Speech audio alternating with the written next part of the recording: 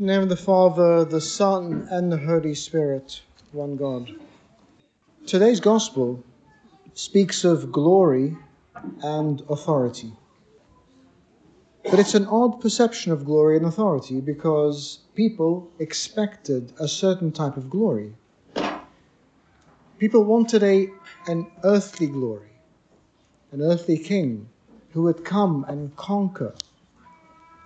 They wanted a king riding in on a stallion with an army and a new empire to overthrow the existing empire.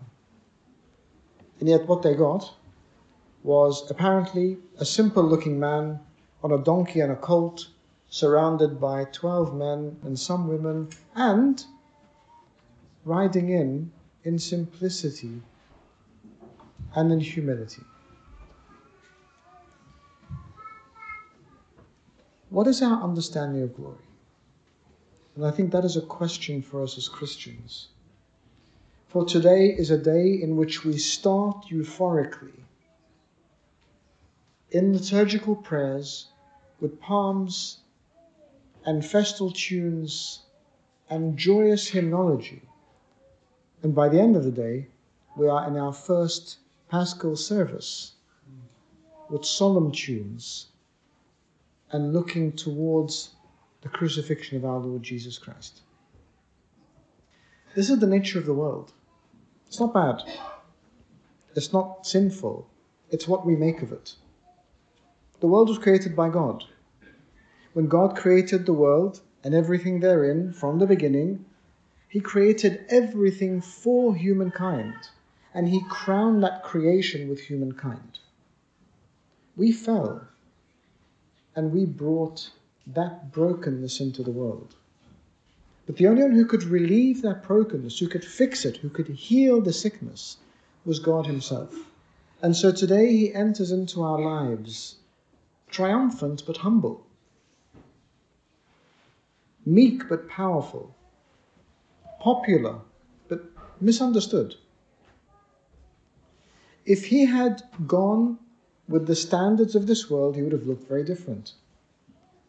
But also His mission would have been very different. He would not have chosen to ascend to a cross and to die to then rise. But there was a reason for that. He wanted us to see that with brokenness there must be healing first. He wanted to heal our humanity, a real healing, a deep healing, an eternal healing. Not healing of the past that was through prophets and kings, not a temporal healing that was based on symbol and practice, but a real healing from within, in which He took our nature and being broken in pain and death with us, healed that nature in His resurrection and His victory over death and over sin. And so today, as we look at that triumphant entry, we understand that our role as Christians in the world is different. We need to be strong, we need to be powerful. But not the power of this world, not the strength of this world, not the brutish aggression of this world. We're looking around us in the world and we are seeing wars, we are seeing conflict, we are seeing sin and brokenness at a multitude of levels. And yet we must rise above that. The power we have, the strength we have, the authority we have, does not come with earthly power or strength or might. It comes with our understanding of who we truly are. We are the image and likeness of God. We are the ones within whom the Holy Spirit abides. And so the strength we have in us is beyond anything that can come at us. It is a strength that cannot be broken or quenched.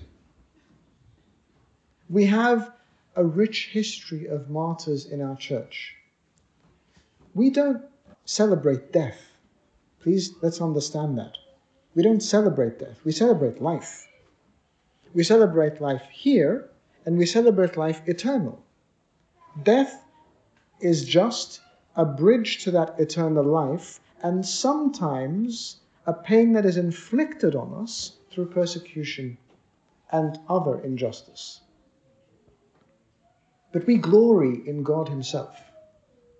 We glory in not only the risen Lord in His majesty, we glory in our Lord even in His incarnate Word, the one who incorporated humanity and divinity together and celebrated both. This was not a God who was coming to bestow blessings upon a distant creation. He became one of us.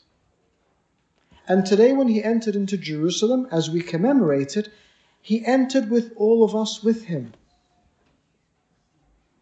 We all speak about our Lord ascending to the cross with humanity and then raising all of us in the resurrection. Today, He takes us into Jerusalem triumphantly, the whole of humankind. And He says to us, in me you have strength. In me you have power. In me you have sovereignty. In me you have a promise that no one can take from you. Not even an empire. Not even injustice.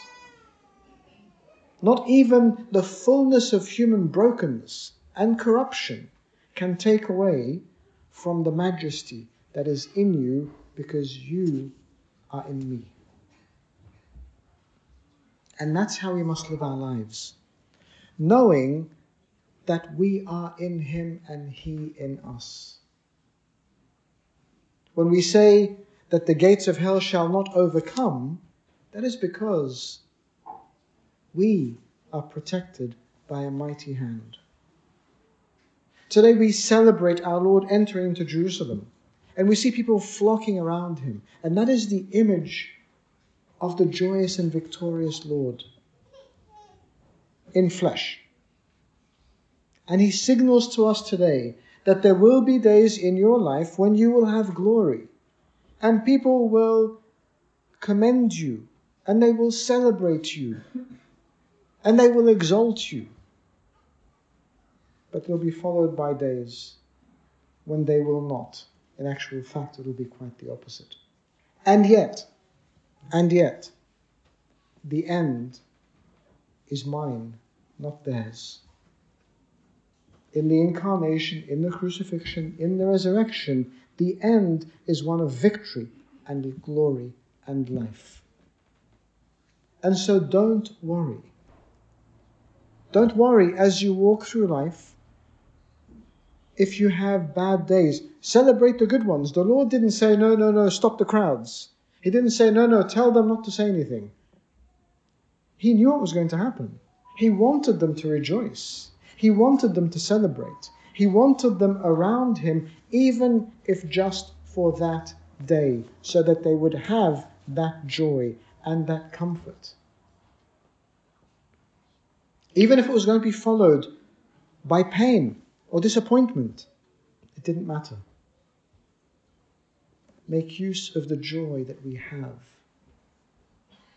As we enter into Holy Week, please, and I say this to you every year, let us not sorrow as those who do not have faith.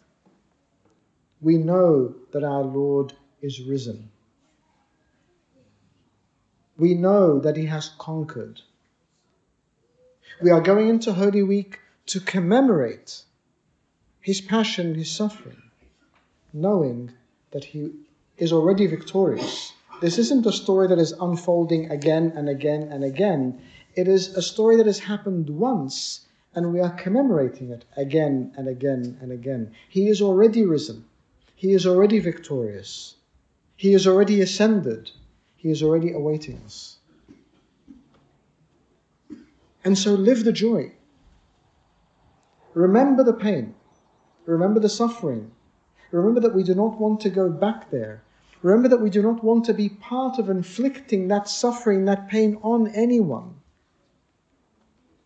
But celebrate the joy. Celebrate the strength. Celebrate the power of God. Be assured that He is in and with us always. Lift up your hearts today. Hosanna, blessed is he who comes in the name of the Lord. Because in a week, we will lift up our hearts again and say, Christ is risen. What happens in the middle is just a reminder of brokenness and a means to give thanks for the fact that that brokenness is no longer permanent, but He has overcome. He has entered triumphant. He has defeated and broken death, and He is risen victorious. And glory be to God forever.